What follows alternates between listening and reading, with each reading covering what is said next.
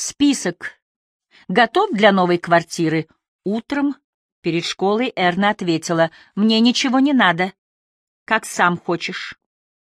Лифты еще не пустили, они с дизайнером Кристиной поднимались по пожарной лестнице, боясь пропустить этаж, обозначенный цифрами из мела, каждый раз новой рукой и в новом неожиданном месте. Навстречу и за ними вслед шлепали резиновыми тапочками запыленные строительные рабы. Вниз, в обнимку с мешками сыпучего мусора, вверх с мешками цемента и штукатурной смеси на горбу.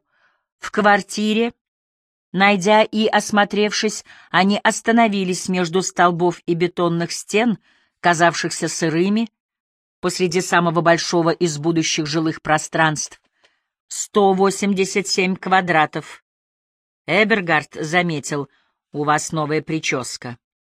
Волосы дизайнера с момента последней встречи заметно отросли, нарядно потемнели, и теперь какая-то упругая сила удерживала их красивыми волнами, высоко поднявшимися над головой. «Можно потрогать». Дизайнер про ребенка и мужа никогда ни слова, что означало «муж нет, ребенок да», выделявшая значительную долю от гонораров, чтобы тело и телесные облачения говорили: «современно, не занята, зарабатываю, никаких проблем со мной». У ребенка няня. Кивнула и посмотрела в сторону. Он опустил ладонь, мягкие волосы, легко уступающие нажиму, как трава. «У меня нет никаких пожеланий. Природный камень там или дерево венге...» «Все пожелания у жены, вы уж с ней. Мне главная комната дочери». Чтобы ее подружки зашли и сказали «ах!» и рассказал, как рассказывал теперь всем. Хотелось. Давно не видел ее. «Вот почему у вас грустные глаза. Дочь будет жить с вами? Нет. Может, вообще ни разу не переночует и не придет». Эбергард говорил и не верил, но комната пусть будет. Будет ее ждать? Не ждать. Просто быть. Как облако. Как намерение. Дизайнер достала из усыпанной желтыми камнями сумочки рулетку и осторожно шагнула в темный проем одного из будущих санузлов. Измерять стены она не доверяла строительным чертежам. Эбергард поборол желание отправиться на помощь, чтобы еще раз потрогать волосы и что-нибудь кроме волос. Продолжил разговор с дизайнером, с наклеенными ресницами, с какими-то блестящими мелкими штучками, прилепленными навеки, кольцами, запахом, краешком красных трусов и браслетами, непрекращающиеся слова. Подземная река теперь сочилась наружу в любом месте, как только он останавливался, и любому, омывая ноги. Он поворачивал глаза внутрь себя. Там, внутри, дизайнер и другие встречные по очереди размещались и внимательно слушали. Вот эти месяцы ко мне не вернутся. А это, недавно понял, ничто. Никакое запоздалое объятие с разбегу. А вот и я. Не вернет эти месяцы. Как бывают месяцы лишения свободы, так бывают месяцы лишения любви. Как после тюрьмы, наверное, человек лишается целостного, полного, комплектного мира, так и я не смогу любить полностью, как прежде, Эрну, без этой сотни дней, потому что любовь не кровь, стекающую по соседним венам, а 4-й месяц из нее уже выветриваются мои слова, и самое главное, в ней нет моего пламени. Эрну лишили моего тепла, и я не смогу согреться ответно, ведь дети — это тепло, оставляемое про запас на вечер. Хоть нас разделяет, Эбергард поднял голову. Окна неплохие, но все равно придется менять на деревянные. 5 минут машиной. Я уже не знаю, с кем она подружилась за эти месяцы, и она не знает про меня, знает чужих, ненавидящих слов. «Убить!» — пробормотал он. змеиную голову с острыми зубками, БЖ, распаленную тварь. Но когда же он отучится? Первое, что подумал, увидев квартиру, как бы порадовалась Сигелд. Что-то просто помимо него действует. Тело непонятно чего ждет. Будет ждать еще какое-то время. Мучает не только прошлое, но возможное настоящее, ощутимое настолько. Вот Сигелд, вот он же видит, проходит вперед, и здесь еще комната, и дальше. Да сколько же здесь всего комнат, Эбергард? Вот Эрна носится, очумелая от счастья. «Папа, пусть у меня будет джакузи!» Вот они приезжают вместе и проверяют, как делается ремонт. Выбирают плитку с маками, какие-то особые лампы в детскую. Вместе. Радость. Радуются. А потом летят. Опять вместе. Отпуск. Он не сомневался и не сомневается, что дальше жить Сигелд не мог, но возможное настоящее от этого не становилось менее кроваво-зазубренным, уничтожающим его нынешнюю жизнь. Он не сможет признать женой Ульрике, маму ее тещей, ее родню родней. Но вот если у них с Ульрике родится сын или дочь, пусть они будут настоящими. Что, извините? Слушательница что-то сказала, дотянув и ткнув рулетной ленточкой в последний угол, замкнув ломаную.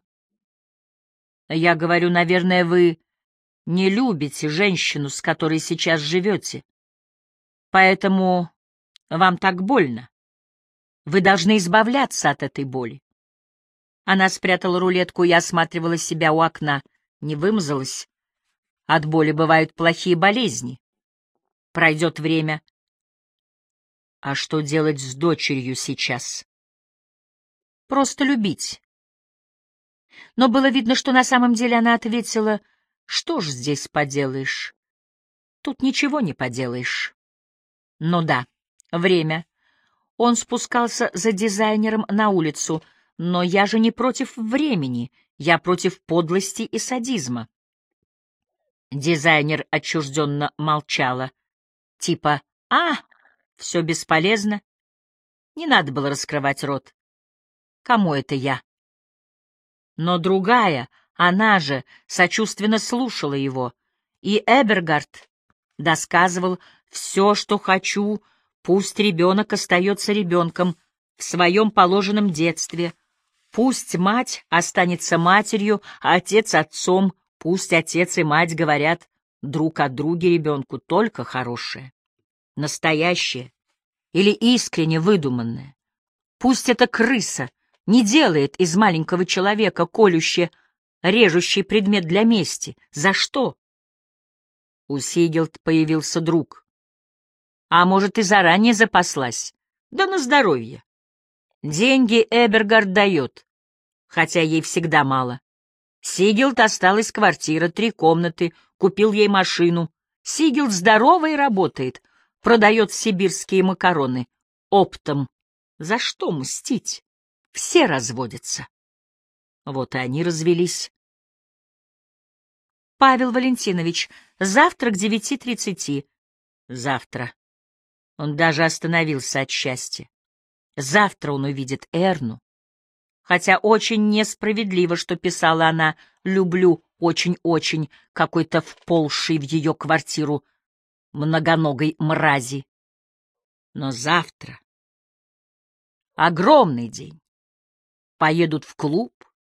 Что-то Эрна скажет отцу, что-то спросит, и он ответит: «Да все не так, ты не верь». Погладит этот исцелованный поисками температуры маленький лоб, разъяснится, потеплеет, растает, придет, а потом кончится зима, и на весенних каникулах из снега они улетят куда-нибудь и будут там разговаривать перед сном самые важные вечерние слова, когда гаснет свет и не видно лиц, когда уже сказано «спокойной ночи» и настает время после «ты спишь?» сказать что-то очень. Эбергард.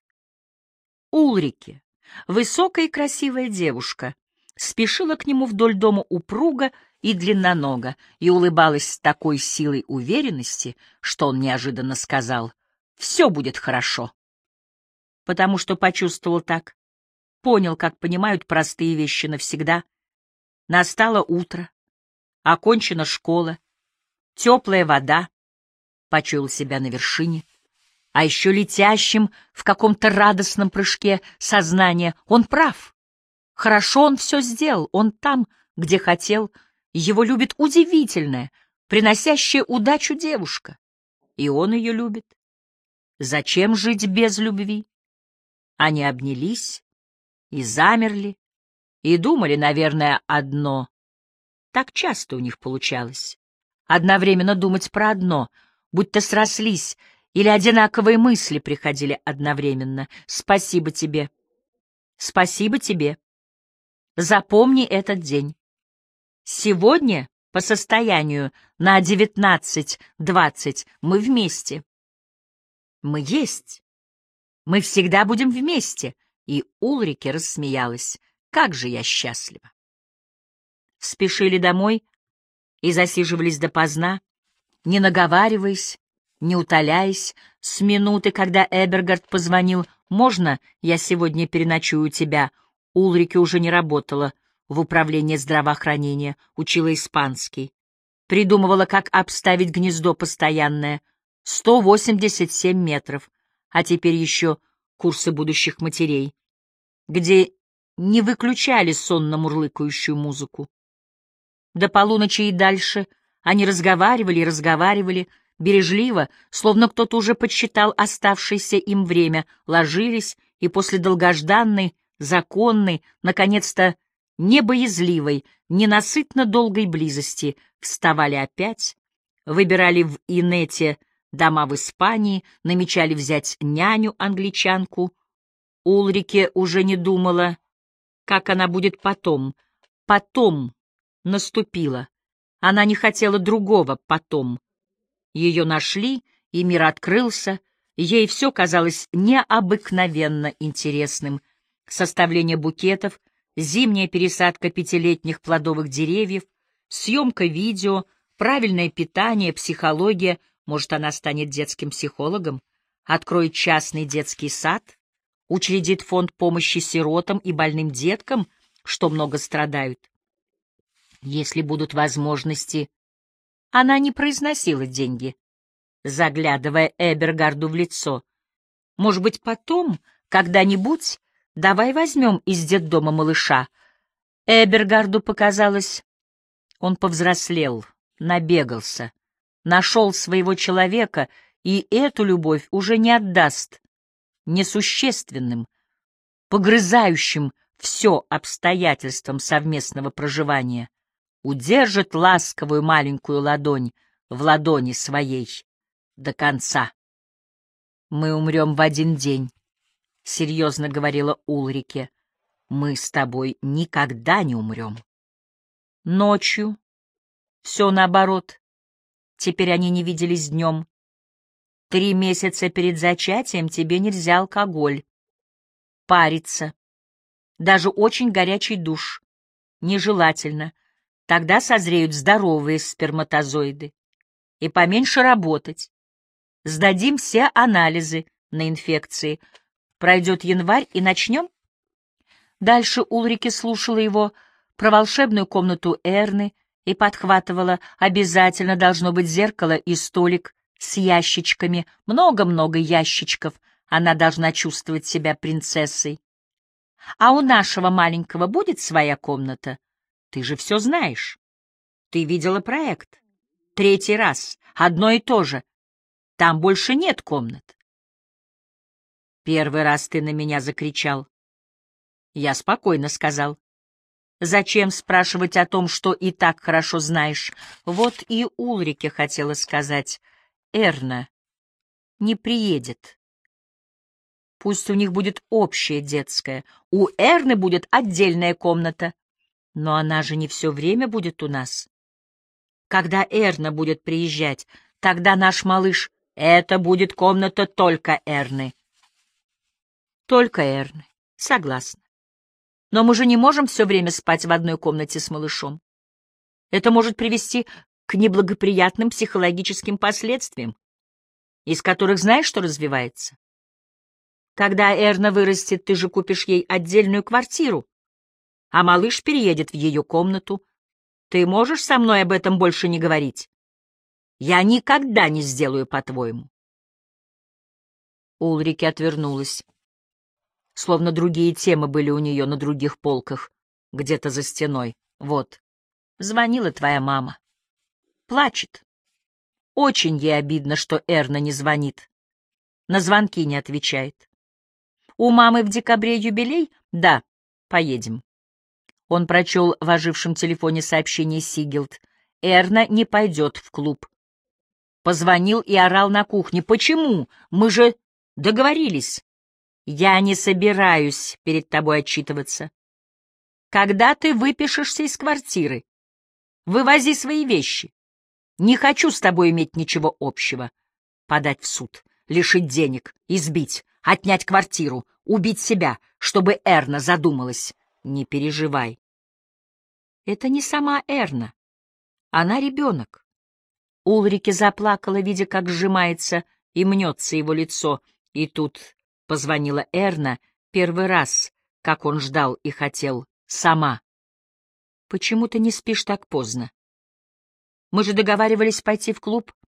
Я все распланировал». Эбергард успокаивался и заранее зажмурился. «Ну, бей. У меня другие планы. Ты должен учитывать мое мнение. Как ты смеешь называть мою маму крысой? Фильтруй базар, если хочешь говорить о моей маме. Ты ведешь себя так нагло. Думаешь, тебе ничего за это не будет?» И все. Даже не ясно, кто кого вычеркнул, кто первым нажал, чтобы отключиться. «Какая же Эрна глупая», — повторяла Ульрике, — «говорить с тобой, как с одноклассником. Она не понимает, что не может так говорить с отцом. Ты должен объяснить ей, воспитывать как? Подарками и поездками? Каждый раз все дороже? Когда воспитывать? Я ее не вижу». «Наверное, я потеряю дочь». «Увидишь, она сама к тебе придет». «Я не смогу долго ждать». Эбергард хотел сказать то, что не выговаривалось складно. Ну вот. Что любовь, когда человек каждое утро выходит навстречу другому человеку, и второй тоже идет навстречу, и они встречаются на месте любви. Каждый должен за день проходить свою половину. Вернее, каждый должен идти. Кто пройдет побольше, кто поменьше. Но обязательно, что идут оба. И если второй человек совсем не выходит навстречу, никто не сможет каждое утро все равно, если разлучила не смерть, искать его и ждать. Какое-то время — да. В надежде — да. Но не бесконечно. И когда Эрна во времени, может быть, соберется пойти к нему, на месте любви его уже не будет. Он не сможет любить любую, простить все, любое все, принять любую, не потеряв себя. А он не хочет потерять себя, свое, терпеть уничтожение, служить рабски, деньги давать, да, помогать, да, звонить и поздравлять с днем рождения, но любить нет, наверное. В последние месяцы, когда уже многое про будущее, хоть и не называлось, не понималось, но виделось ясно, Эбергарда очень заботило, какие дни ребенок запоминает навсегда. Он придумывал такие дни для Эрны, оплачивал их, организовывал, вбивал, запомнит это на всю жизнь гвоздиками в обивку какого-то теплого транспортного средства, что повезет их в будущее вдвоем. Удивительные улицы, куда они приезжали вместе, удивительные вещи, которые его руки отдавали ее рукам, внезапные радости, устроенные им, всегда приходящая помощь — это все перевесит. Но стоило слегка рвануть чужими руками, стоило похолодать, и словно ничего не было, не имело значения, а было что-то совсем другое, что разъясняют, рассказывают теперь ей эти, дословно повторяясь в телефонных жалобах подругам, шепчет над дочерью перед сном, досочиняя, изворачивая, заостряя, подвывихивая. Вот, вот и вот. Вот это Эрна запомнит на всю жизнь. Этим станет. Его сбережения пропали или скоро пропадут.